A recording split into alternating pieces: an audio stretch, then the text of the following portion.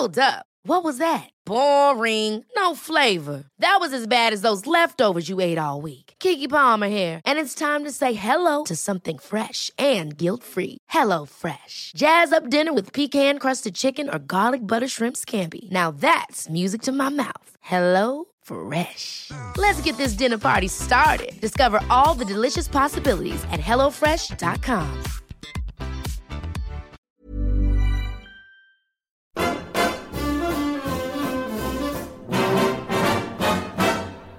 When the red, red robin comes bobbing along, there'll be no more sobbing when he starts throbbing his old sweet song. Wake up, you sleepyhead, get up, get out of bed, cheer up, the sun is red, live, love, laugh and be happy. What if I be blue? Now I'm walking through fields of flowers. Rain may glisten, but still I listen for hours and hours. I'm just a kid again, doing what I did again, singing a song. When the red, red robin comes bobbing along.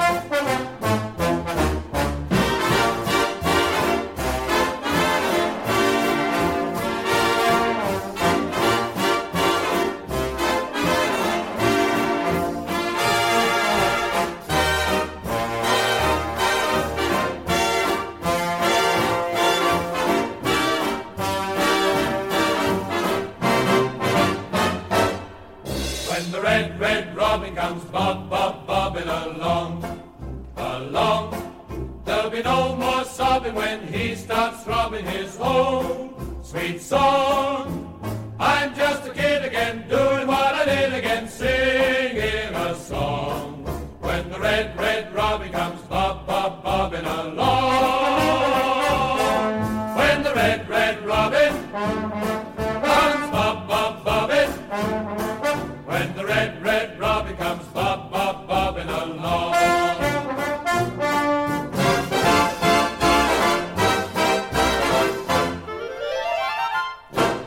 Cheltenham Town leave with all 3 points on their first ever visit to the Valley. Cheltenham's shocking start to the season continues, their worst in 15 years. Welcome to Charlton Live.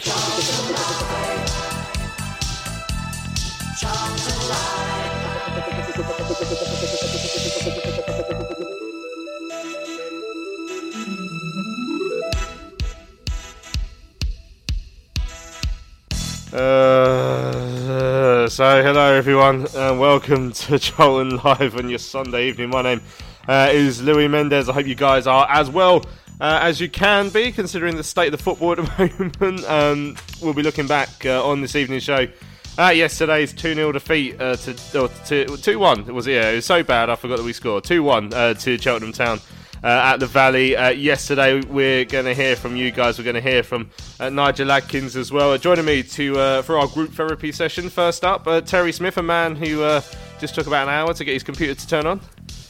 And it didn't work, so I'm on computer number 2.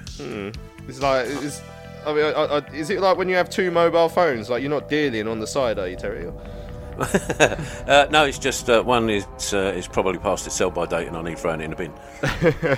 Oh, sorry, I thought you talked about yourself there, but also as well, yeah. Yeah, also joining us, a man still well within his best use by date, Tom Walling. How you doing, Tom?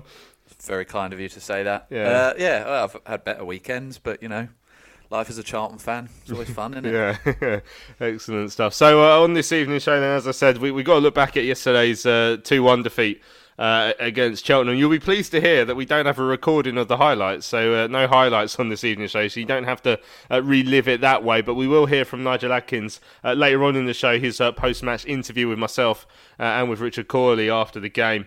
Obviously, a very disappointing display. We've also got our fans' views from the Fans Bar feature later on in the show. Some very disgruntled fans on there, as you can imagine, and plenty of people have sent in their tweets and their emails as well. So lots to get through.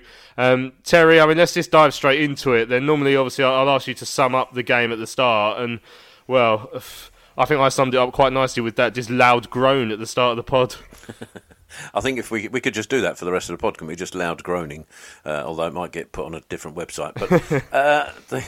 But you can't sugarcoat it, can you? I mean, I tried my best overnight to think about how you could just maybe gloss it up a little bit and make it better than it actually was, but actually you can't. It was just first half especially, I think it's the poorest I've seen for a very long time.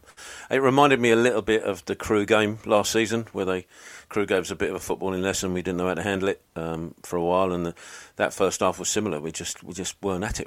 It's just so many things.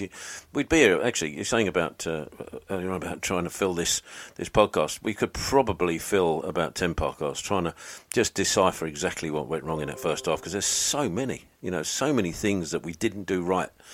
That there was it's just really strange game to watch yesterday. I'll try and commentate on, by the way. Yeah, I can imagine. And highlights, really, I think some concerns. There was a lot of talk on Thursday's pod, Tom, about how we were hoping that this was going to be like almost a fresh start. You know, we'd got our win against a very poor Crewe side before the international break. We had the end of the transfer window and players coming in. You know, 5 players had come in since we last played. It felt like almost a rebirth of the season. And well, it just got off to a dreadful start once again. Yeah, it was. I used the word pathetic after the game yesterday, and I stand by it. I try and be as optimistic as I can, try and find positives. But I said, and it seemed to be a running theme from people I spoke to before and after the game, that, like you said, off the back of Crewe and the Crawley game and the signings we've made, there was real optimism going into yesterday's game. I think a lot of people thought we would win and should win. And so to have that expectation going into the game and then to put together such a lacklustre performance was almost made it even harder in some ways. You know, if you go up against a Portsmouth or a Wigan or a Sunderland and you battle hard and you maybe just lose or sneak a draw, you're kind of content with that. But when you go into a team who, division below, season before, you expect to win that game. There's no way around it. No disrespect to Cheltenham, but we should be beating a team like that. And it was just so flat. They deserved it in every single area of the pitch. There was almost nobody I can think of that came out with any credit, apart from our goalkeeper, amazingly, because it could have been worse. I thought,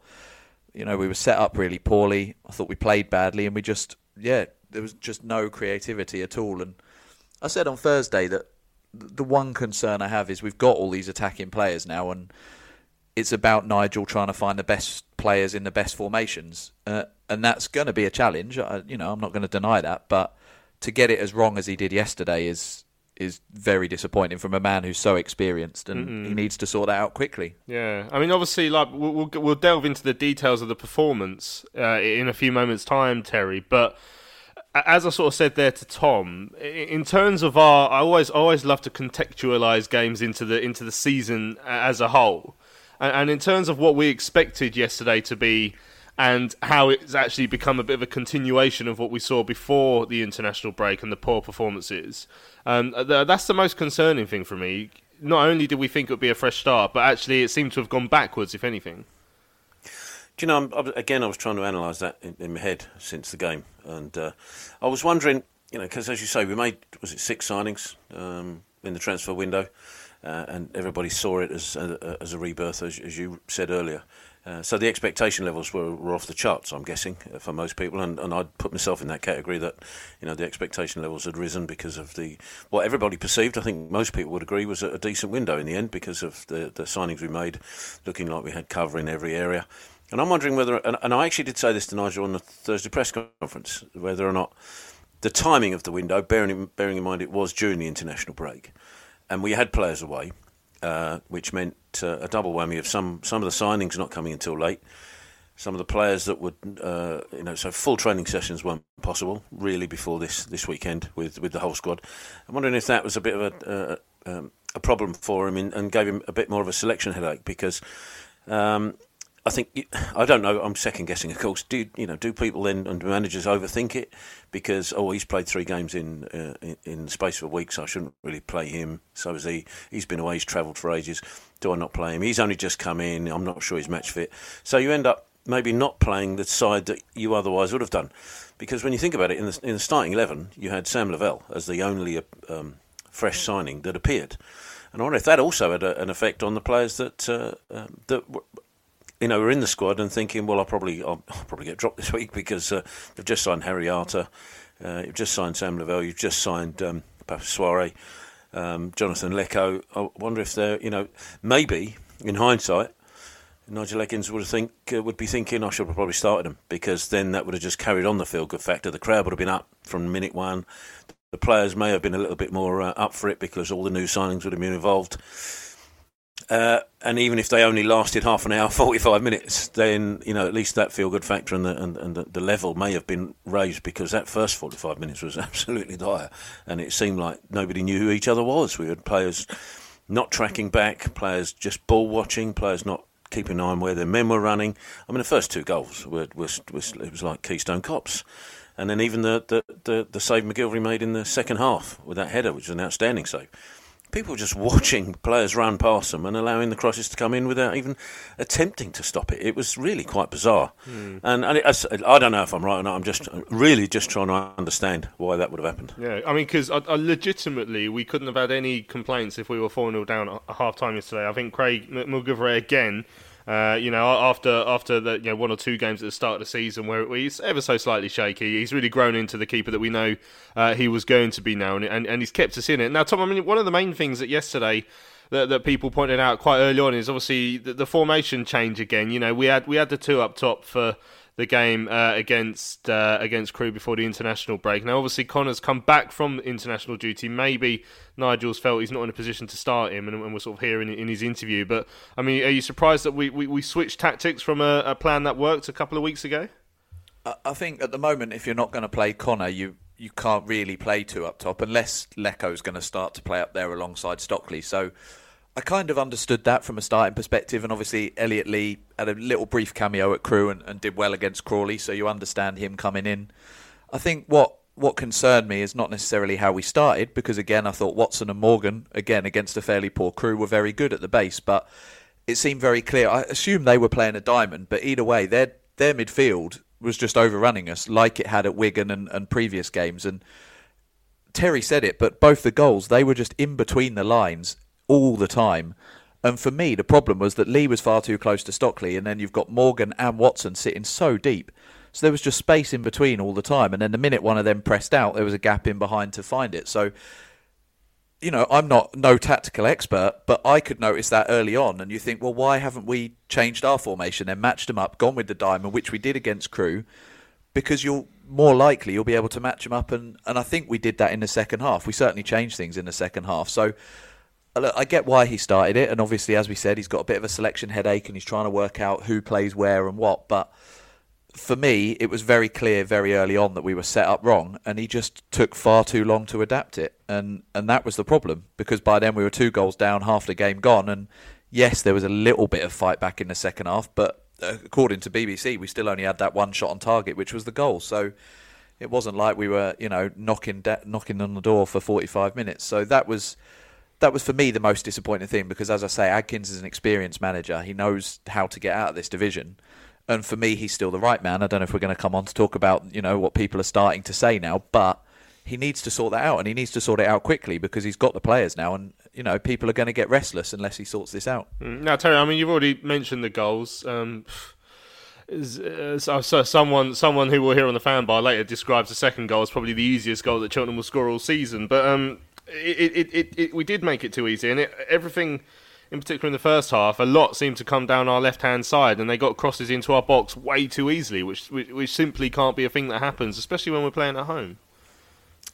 No, you're right. I mean, I'd say that the two they missed were probably as easy, or the two McGilvery save, I should say, because they were just constantly getting around us, and I have the unfortunate benefit, I suppose, if you call it that, of being able to watch the replays once or twice or 3 times afterwards, and so you then get to see the players running through unchecked, and as you say, the space given for the crosses. And first of all, you've got to stop those at source, and you shouldn't really be giving anybody that room, left or right. And we succumbed to it on more than one occasion. But then you look at the movement of the players. Both of those that scored it, they were untracked, they were unchecked going in. Matty Blair, I think Perry was the first one.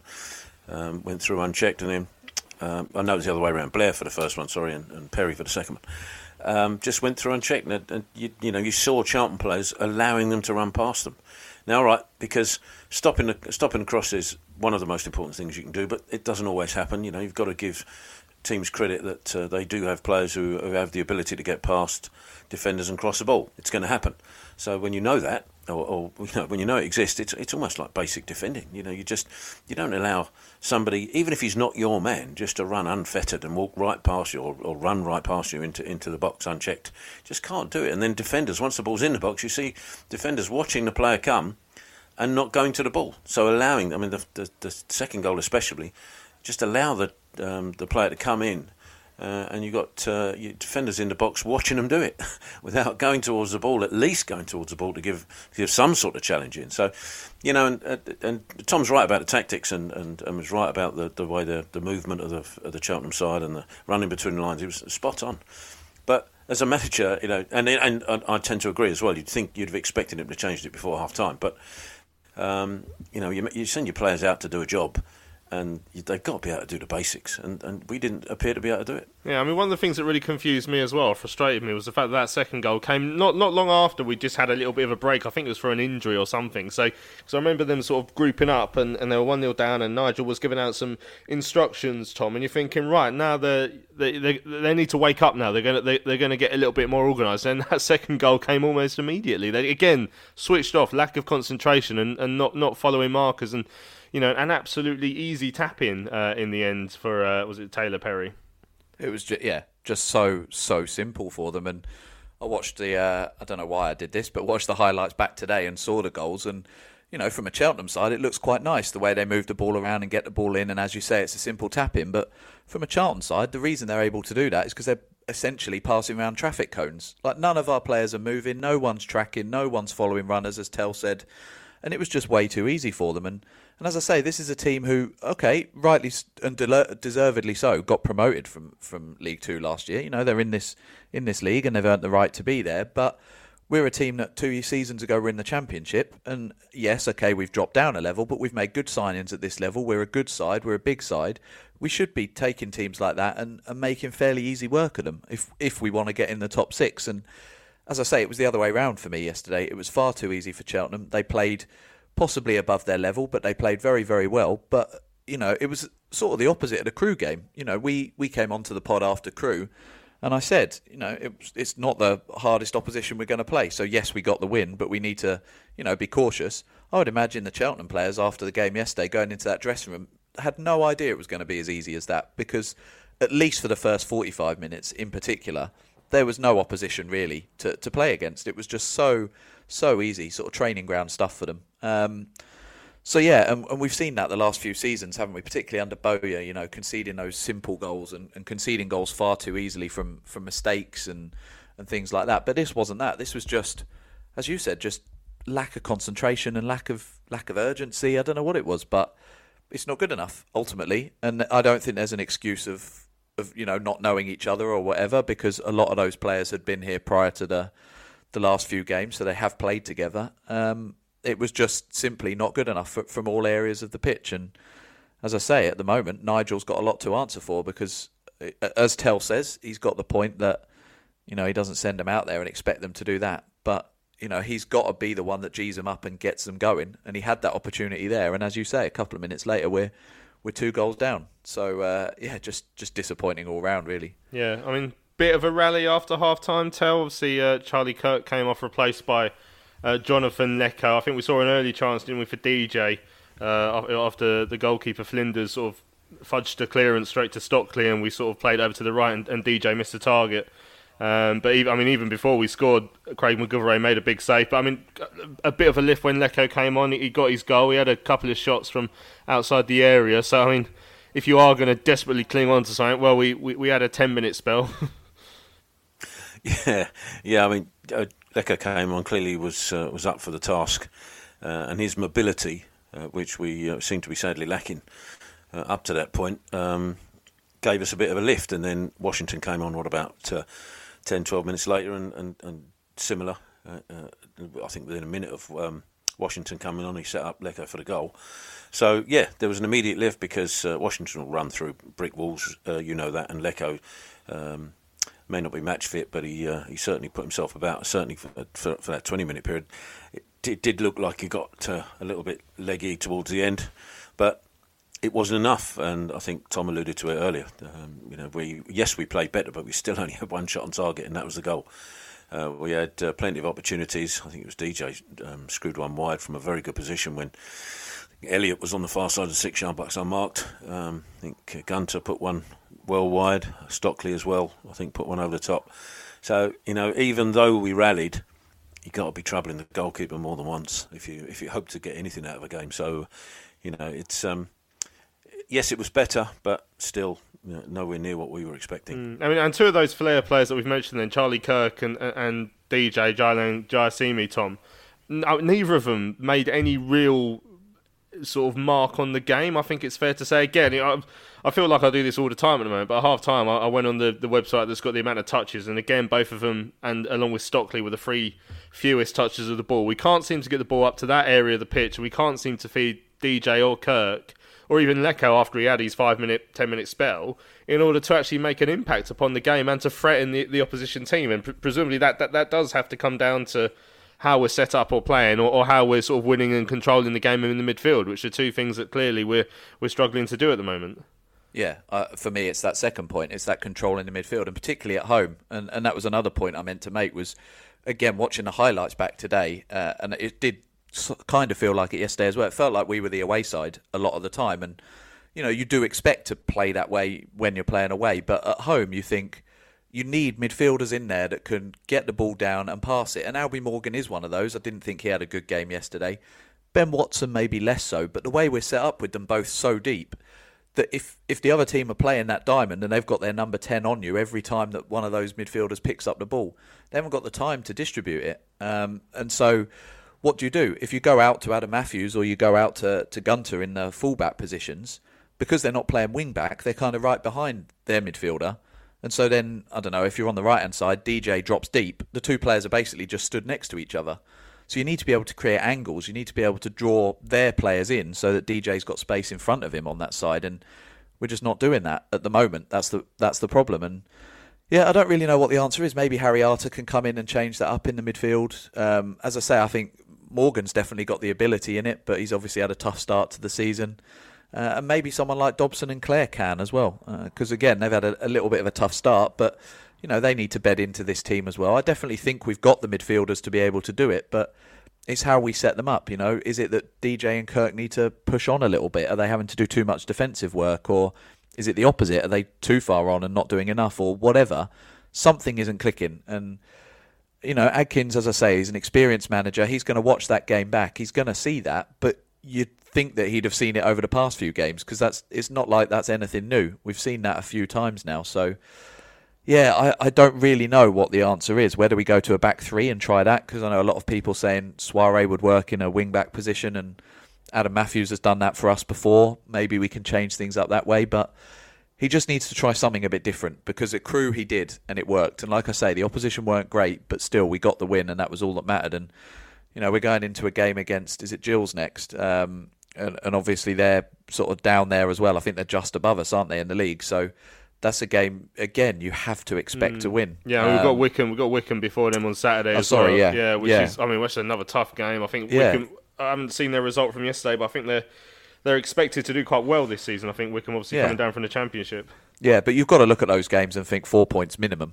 I think. And it's just, at the moment, it doesn't look like that's going to happen. And that's, that is concerning. And I understand the frustration of fans at the moment, because, as I say, I'm struggling to find positives from yesterday, and I try and be as optimistic as I can. Yeah, we've mentioned midfield there, Terry. Then, so obviously we've got the likes of Elliott Lee and Albie Morgan and Ben Watson. And again, I think one of the problems is you expect a home game, you expect an Albie Morgan, a Ben Watson, and an Elliott Lee. You expect them to have come out and you said, yeah, they've really got their foot on the ball, they've really done this or that. But I really don't feel I can say too much about what we saw from Elliott Lee yesterday. I just don't know if we saw enough of him on the ball. Albie, as always, we saw a lot of him on the ball, but again, some of the stuff he tried came off. Some of it didn't, and then there's things that don't help, like that loose pass he sent towards Fameway. that sort of gave away possession inside the first half, which then I think may even tempt him to start playing a bit safer, because he gave the ball away for a simple pass, and then he tried a more complicated pass a minute later and it got cut out, and everyone's on his back, and he's losing confidence. I mean, but there's no one in that midfield again who really stood out and you thought, yeah, excellent, he did really well today.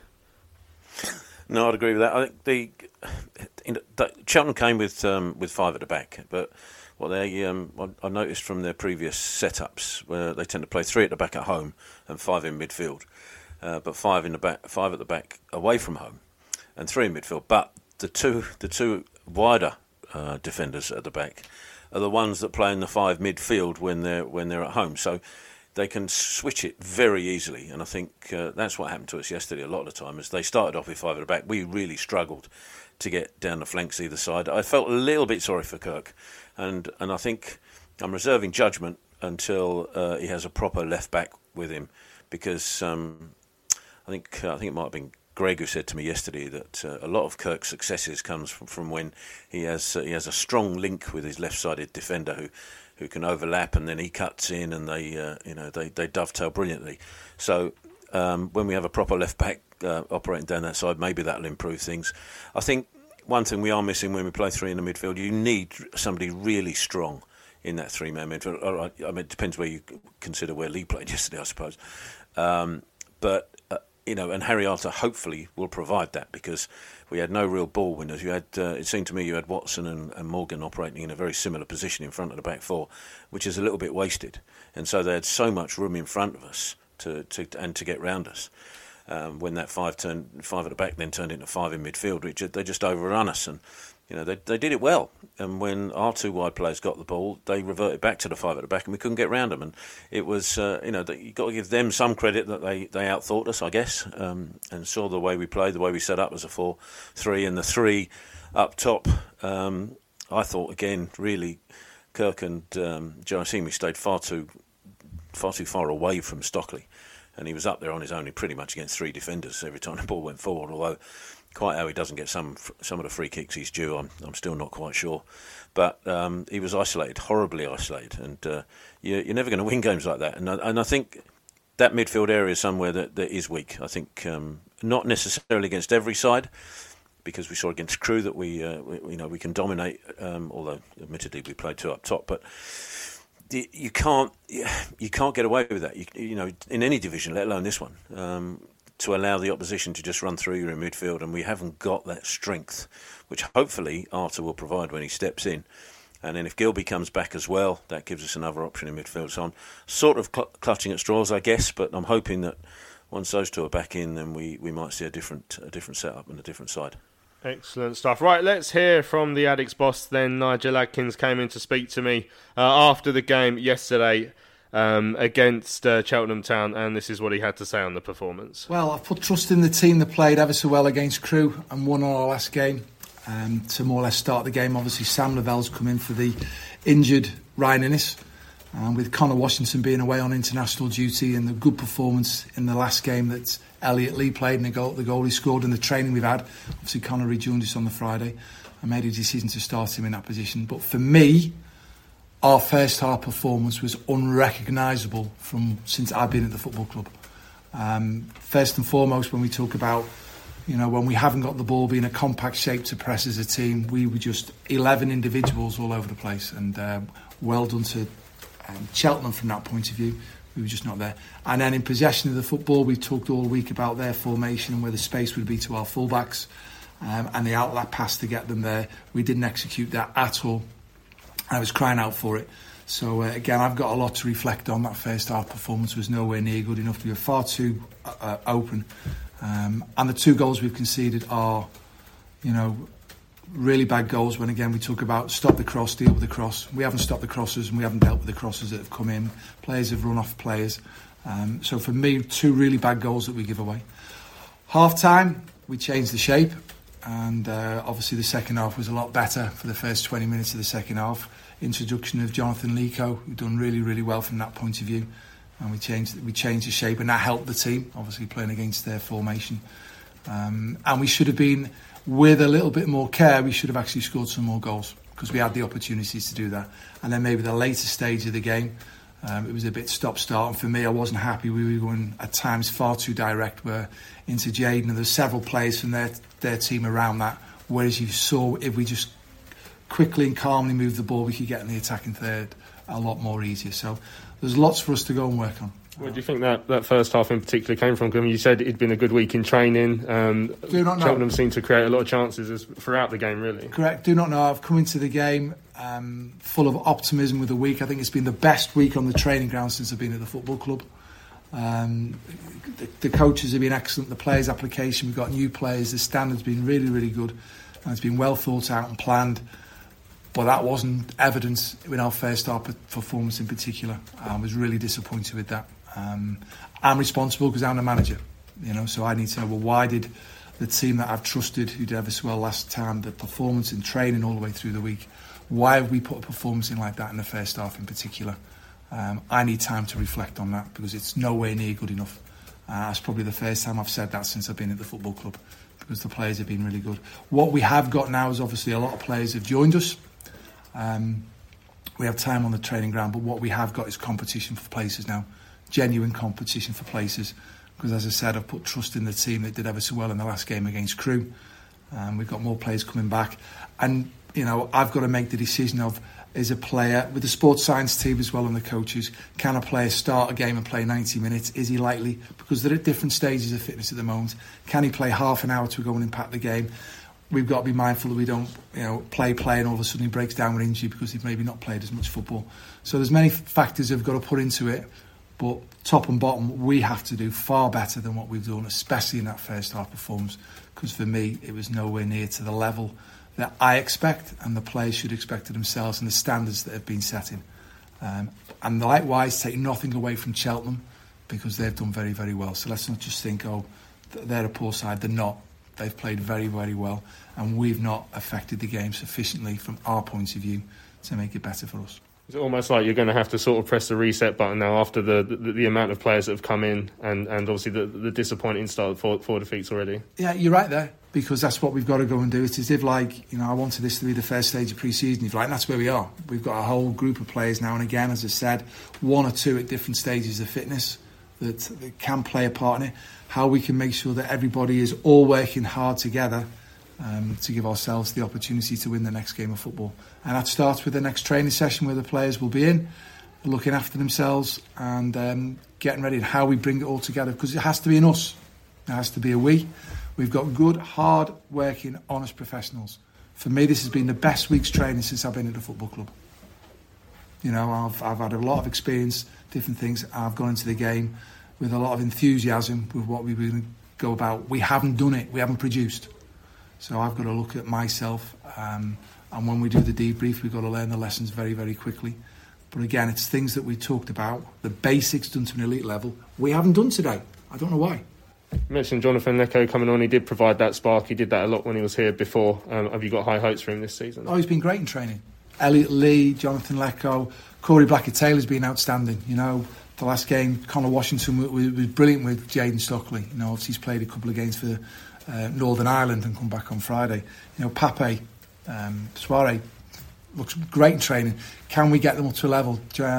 Ariata joined us for the first time yesterday. Done a bit of the training session, so we've got to get him up to speed as much as we can. We've brought some real good, talented football players to the football club.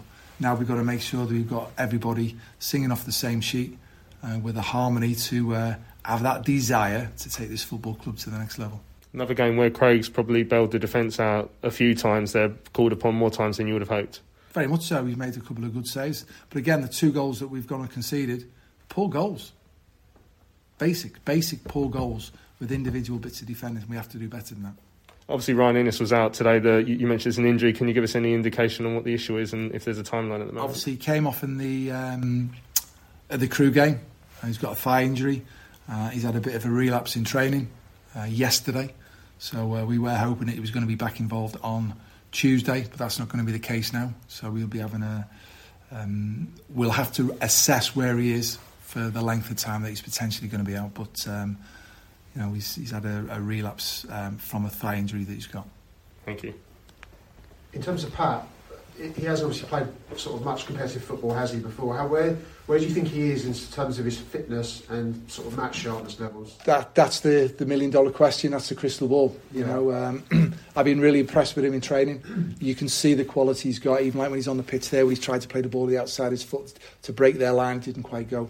So the more we can get him on the training field, the more we can get him amongst the players. Hopefully, we can just start building that level of fitness up. And the big question will be: if all of a sudden you put him in too long, too much, and he breaks down with a soft tissue injury, he's out for 6 weeks. We don't want that to happen, and that's what happens sometimes when someone's been out for a period of time. But there's a lot of positive signs that we've seen with Pape, and I've been really pleased with the players, the additions of the players. As I said, training's been good. That first half performance was unrecognisable from how the players have applied themselves, especially this week in training, what we've gone into it. I've got to sit down as I normally do and just debrief it in a cold, calm light today and then feed it back to the players, because we've got to get better. And Jonathan Leko initially kind of had that impact you probably wanted, didn't he, at the start of the second half? So obviously getting the goal as well. Yeah, what we did, we changed the formation, if you notice, because for me we were we wanted the two wider players. We got DJ and Charlie Kirk to, when we hadn't got the ball, to narrow up a little bit more.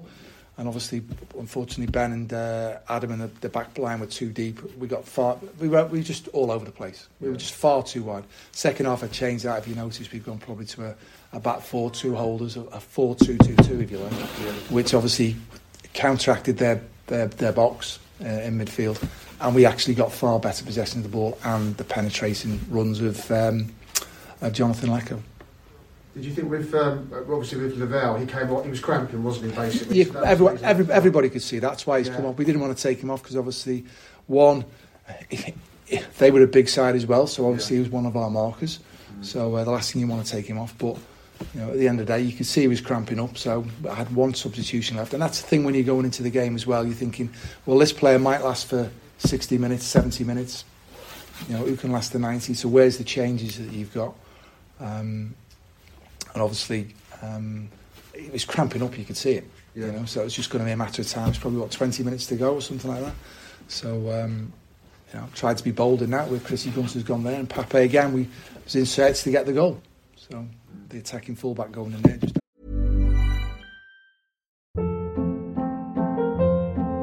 Hold up. What was that? Boring. No flavor. That was as bad as those leftovers you ate all week. Keke Palmer here. And it's time to say hello to something fresh and guilt-free. Hello Fresh. Jazz up dinner with pecan-crusted chicken or garlic butter shrimp scampi. Now that's music to my mouth. Hello Fresh. Let's get this dinner party started. Discover all the delicious possibilities at HelloFresh.com.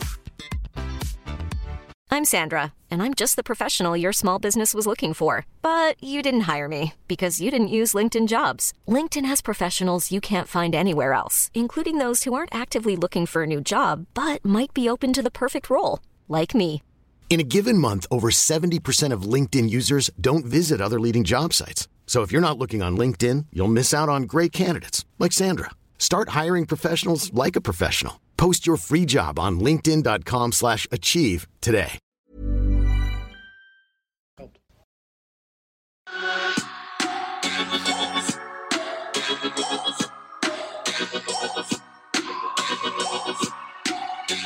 Into the box looking for Stockley, he gets his head, and there's the opening goal.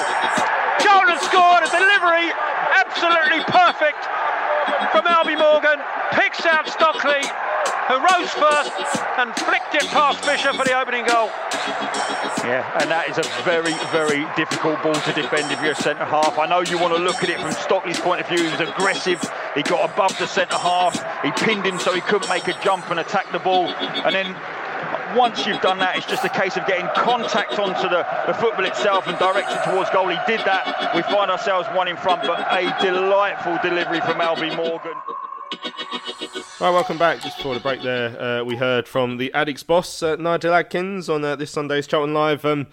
Looking back at the game against Cheltenham, I mean, he came out, Tom, and he was quite critical of his side, which isn't something that happens too often. He often defend, he'll try and find the positives. He'll try and say where it went wrong. But I mean, I thought it was quite notable that straight away he started talking about how he put trust in the side, and I don't know, he felt, I don't know, I got the impression he felt a bit let down yesterday, but obviously plenty of fans will be looking at him as well and saying, well, you're the manager, you're going to have to try and get a tune out of them and wonder why the shape was changed a little bit. Yeah, and I think that's what he's trying to do. I think he's, calling them out publicly. We've seen managers do it in the past. Carl did it a couple of times. Bowyer was obviously not afraid to do it when he felt he needed to, and yeah, as you say, Adkins comes across as an affable bloke, very positive. So when he's calling him out, you would hope that he's thinking, well, let's try and get a reaction from that, because yeah, it's not good enough, and maybe he's going to know that maybe he set the team up wrong. If he feels that way, but he doesn't necessarily need to come out and admit that. At the moment, he's giving his players a chance to put it right, and I'm sure there are other games where if they give 100%, he can go in at the end of the game and say, well, do you know what, actually it's my fault for X, Y and Z. But I don't think yesterday there was enough effort from the team. It didn't look like they really knew what they were doing, or it just, something wasn't right yesterday. And so I think he had every right to call out the players. Obviously he takes his share of the responsibility as well, but yeah, I think he's going to try and get a reaction out of them by making those comments. I also think it was good of him to point out the whole lumping it up to Stockley thing, because that was something that Terry just reminded me of a little bit earlier when he talked about the fact that Kirk and DJ were too far away from him. That's something obviously we've seen in recent weeks, and again yesterday. It seems to be a thing that when we go behind, that's what we do. And obviously because we went behind so early yesterday, just spent far too much of the game just lumping it long to him. And again, when you've got no one around him, it's just pointless. And Stockley's good with his feet. He's good at other stuff, so I just don't understand why we do it. So yeah, I think he's done it publicly, wants a reaction from him, and obviously next Saturday we'll see whether that's worked or not. Yeah, let's have a look at some of the fan reaction that's coming then as well. Don't forget, we've got our views from the Fans Bar feature coming up in a little while. Lewis went into the Fans Bar after yesterday's game to ask supporters what they made of the performance. But some of these tweets have come in as well. Alan said, I hope you're planning for extra time, guys, for the show, because I think there's going to be a lot to get through. Yeah, and we've got plenty of tweets and emails. So as I always say on a day like today, don't be too offended if we don't get to your tweet or your email, because we've got quite a lot. We could be here all night, really, because a lot of people wanted to get their frustration off their chest. Joe Green was one of them, said it was a disgrace. When will Adkins realise that Morgan and Watson are not good enough? What's the point in paying $500k for Kirk just to take him off at half-time? The only positives, Lavelle and Lecco, some real improvement needed. These next 4 games will be do or die for Adkins. Well, that's something, I mean, are we in that territory yet? Terry, I mean, do or die time? I guess if we're still in a similar position in 4 games, then I think probably yes.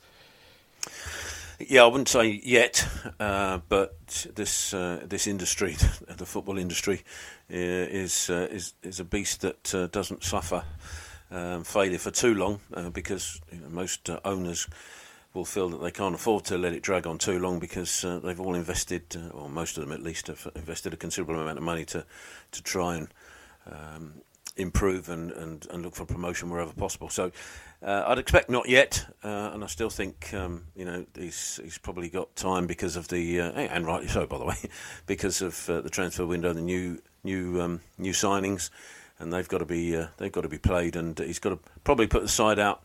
I'd say the next couple of weeks that you'd see more of a side that he would want to put out. I mean, injuries permitting, of course.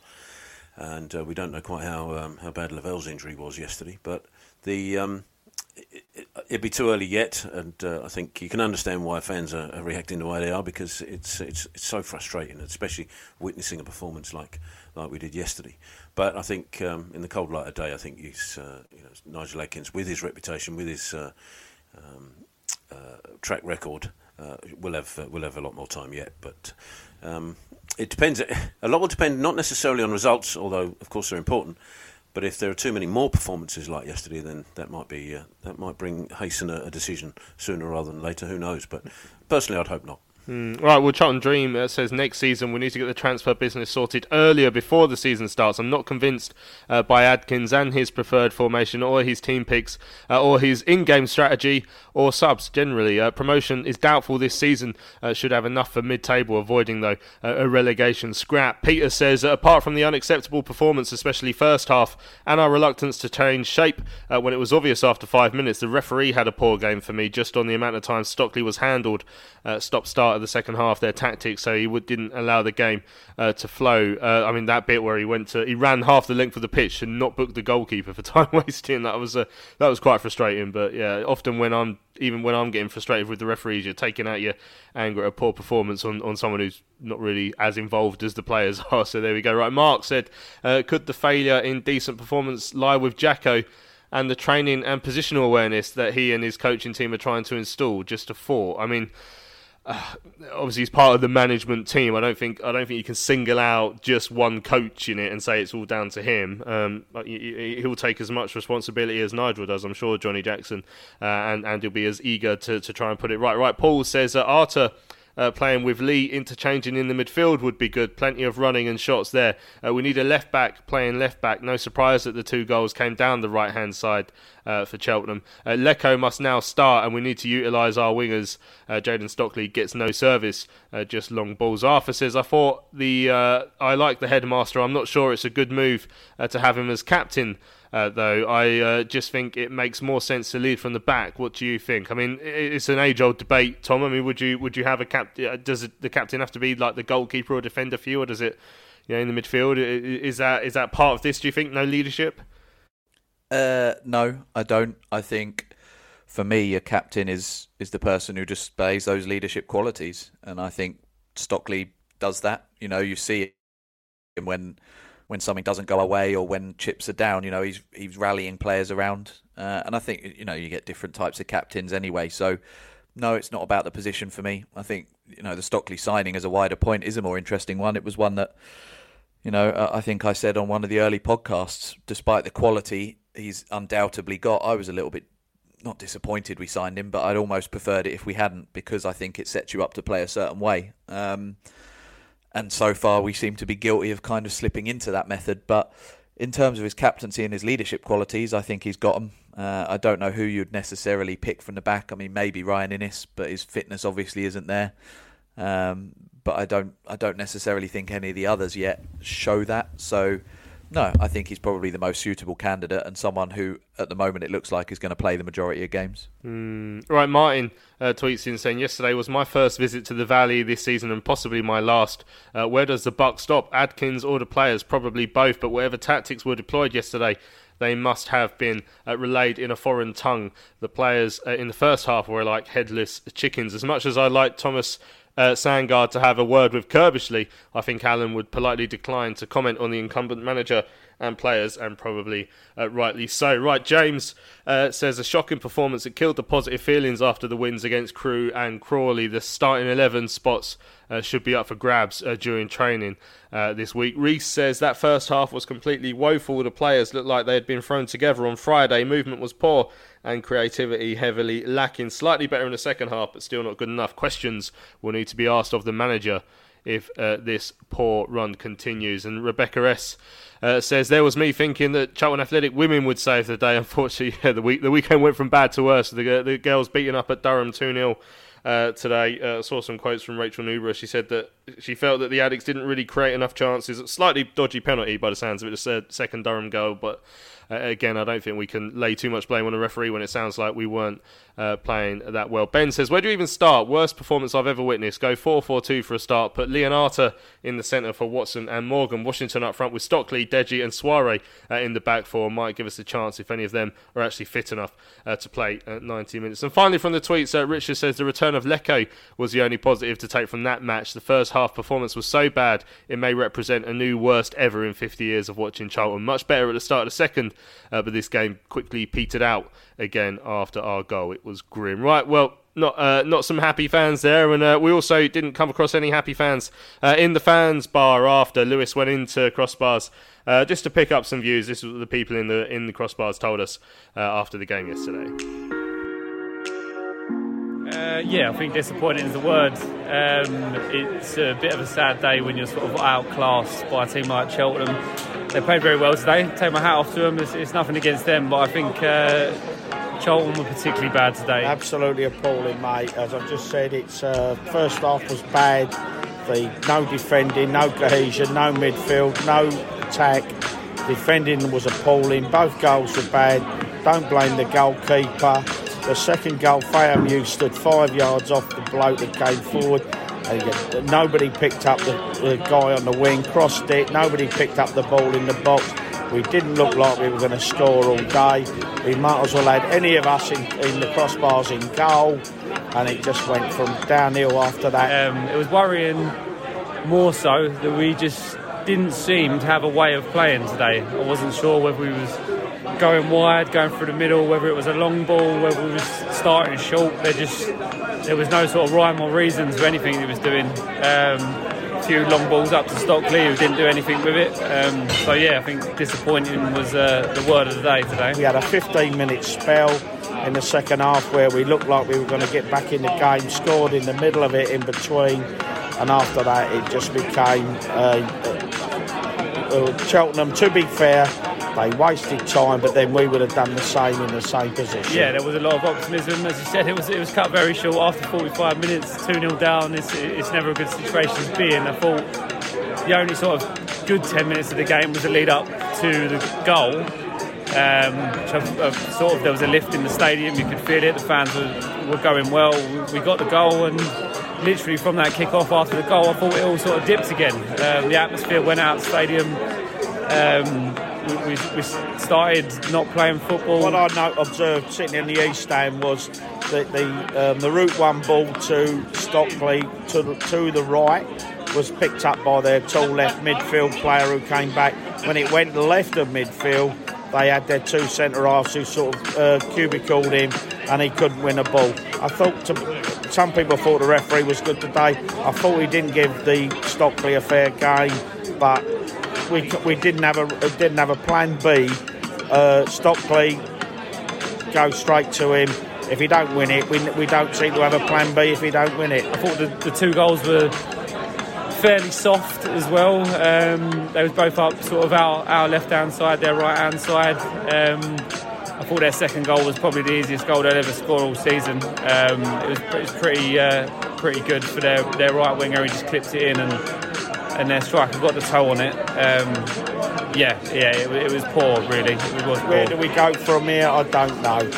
Don't forget, Oxford were third bottom after 6 games. Blackpool were about 8th or 9th bottom, and after about 10, 11 games, so they both done well at the end. Let's hope we can push on. Where do we go from here? We're thinking about going to Wickham and Gillingham, seeing as I only live 30 miles from Wickham, but that's out the window now. Yeah, no happy bunnies anywhere in SE7 yesterday. I'm afraid it was such a disappointing performance, wasn't it? We've got one person did tweet in not long before the show, Chris Pitt, saying sack the manager, enough is enough. He hasn't got a clue, and I guess we've already discussed the future so far. We personally don't think we're quite in that territory yet. Obviously, Terry, as we're still waiting for signings to bed in. We're only the thing that confuses me, Terry, and it must confuse Nigel as well, is, I mean, we're 6 games into this season. When Nigel came in last season, we only lost 1 in 10. You know, he started off so well. He must be baffled by how it's turned so sour so quickly. Yeah, almost certainly. He certainly gave the impression of being baffled yesterday because, he would have he explained himself. He had a good training week, very positive. Players are up for it, and sends them out onto the pitch on Saturday, and he gets the first half like he did. So baffled, I guess, is one word.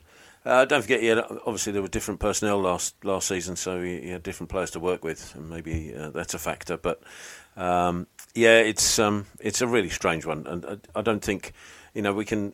I think I said it at the beginning. We can sit here and probably give 20 or 30, 40 different reasons why it didn't work yesterday, and you just hope and really hope that the next game we get a reaction. He's got different players to choose from that will have had another week's training with the squad. And we can see something a little bit different, i.e. either setup-wise or certainly attitude-wise, because they've really got to. And it's not, of course, they should do it for the fans. They should do it for themselves. They should do it for their own peace, for their own self-belief. Because if you start putting too many performances like that back to back, then we are really looking at a troubled season, and then Nigel Atkins is then looking to see to be more under pressure. I mean, we're only 6 games in, so that shouldn't be there yet. But a lot that Wickham game becomes really important now, and they're a good side, just come down from the Championship, so it's going to be a tough one.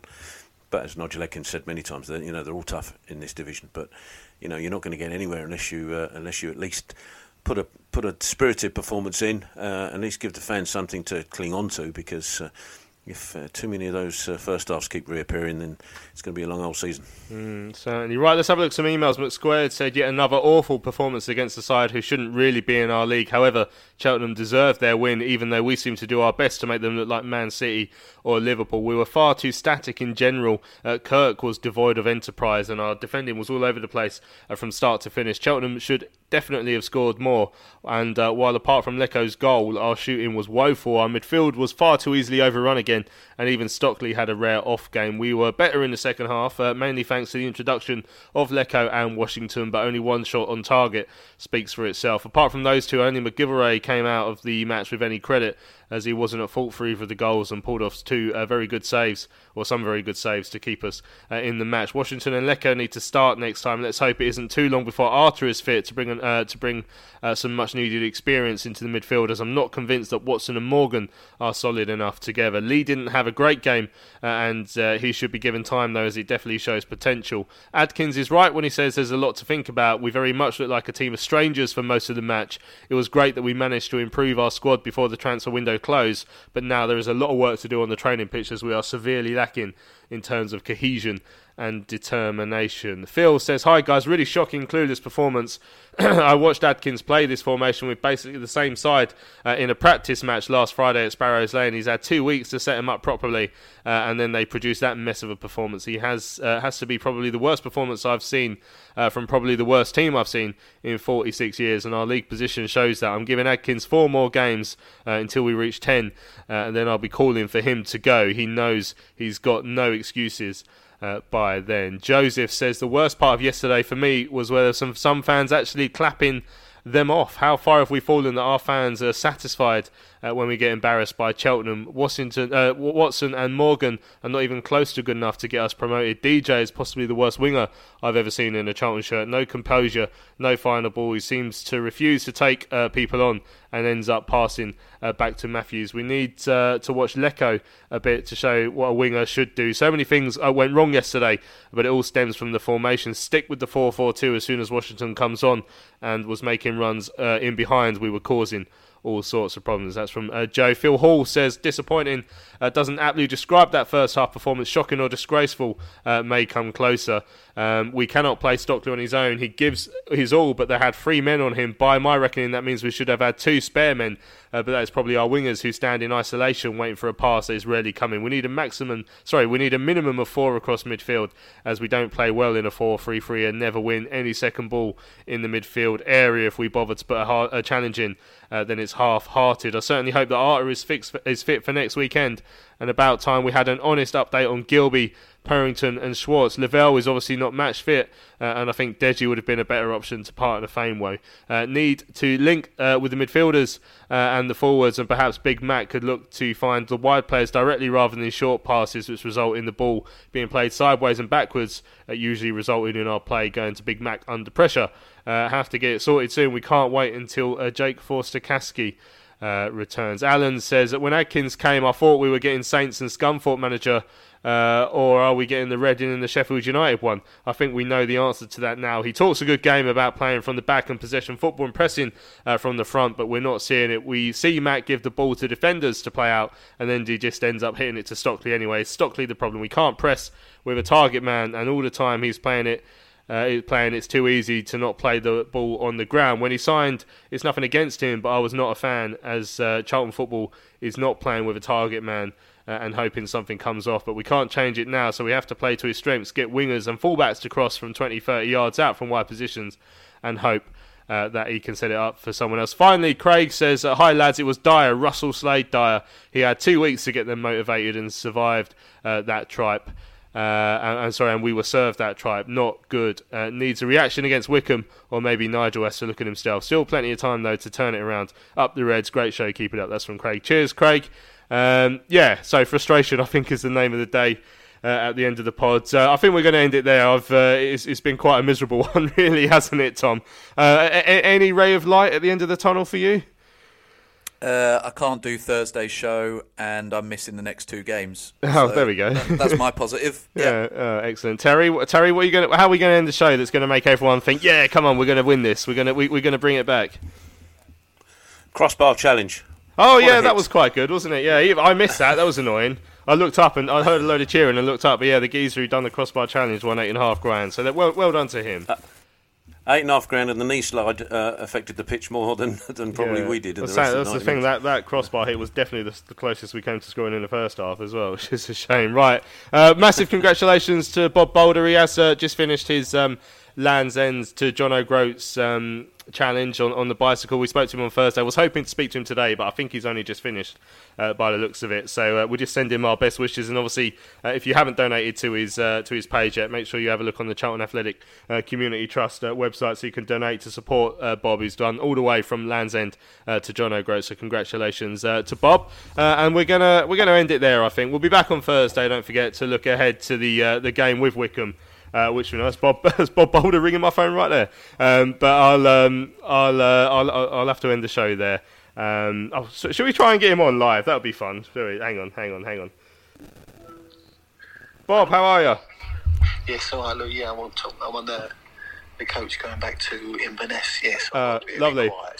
We're recording right now, Bob. So I've actually got you on live. So yeah. So we were just trying to find a way to end the podcast in a positive manner after yesterday's very disappointing performance. Yeah. So we're trusting you to do that. I mean, you must be the happiest Charlton man alive because you didn't have to watch it yesterday. Oh, actually, I was probably one of 3 happy Charlton fans alive because I spoke to them. I told you about the 2 lads who were riding with us.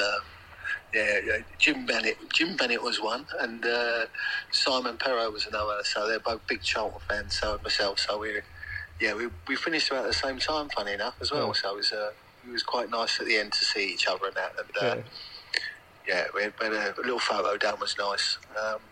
But yeah, it was great, mate. It was proper challenge. I was going to say. I mean, it's been pretty. I imagine it's been a pretty grueling ride, and you're glad now to have got to the end of it. I mean, could you enjoy it at any point? Was the scenery nice at least? No, it was beautiful. Scotland's been amazing. Just a beautiful place for that. So there's a lot of things to see to take the pain away. So excellent stuff. I mean, one more time then, obviously, Bob, you were doing the ride for the Upbeats and for the Community Trust, and just finally, just if you could say how grateful you are for the fans who have donated, and maybe if we can just persuade a couple more now that you've completed the ride. Yeah, it was just every time we went another bend, you went, oh, another hill. So, but no, it was about between 800 and 900 did it, so it was a major event. So. And thankfully, I don't think there was any injuries today or anything, so that was nice. Excellent stuff. Well, Bob, congratulations. Thanks for joining us live on the pod right at the very end. And brilliant. So lovely. Sorry about the That's all right. yesterday. Yeah, there's nothing we can do. Nothing you could have done about that. So thanks for joining us, and we'll see you when you get back to the Valley. Oh, yeah, fantastic. Thank you, Louis. Cheers, Bob. See ya. Bye. Bye.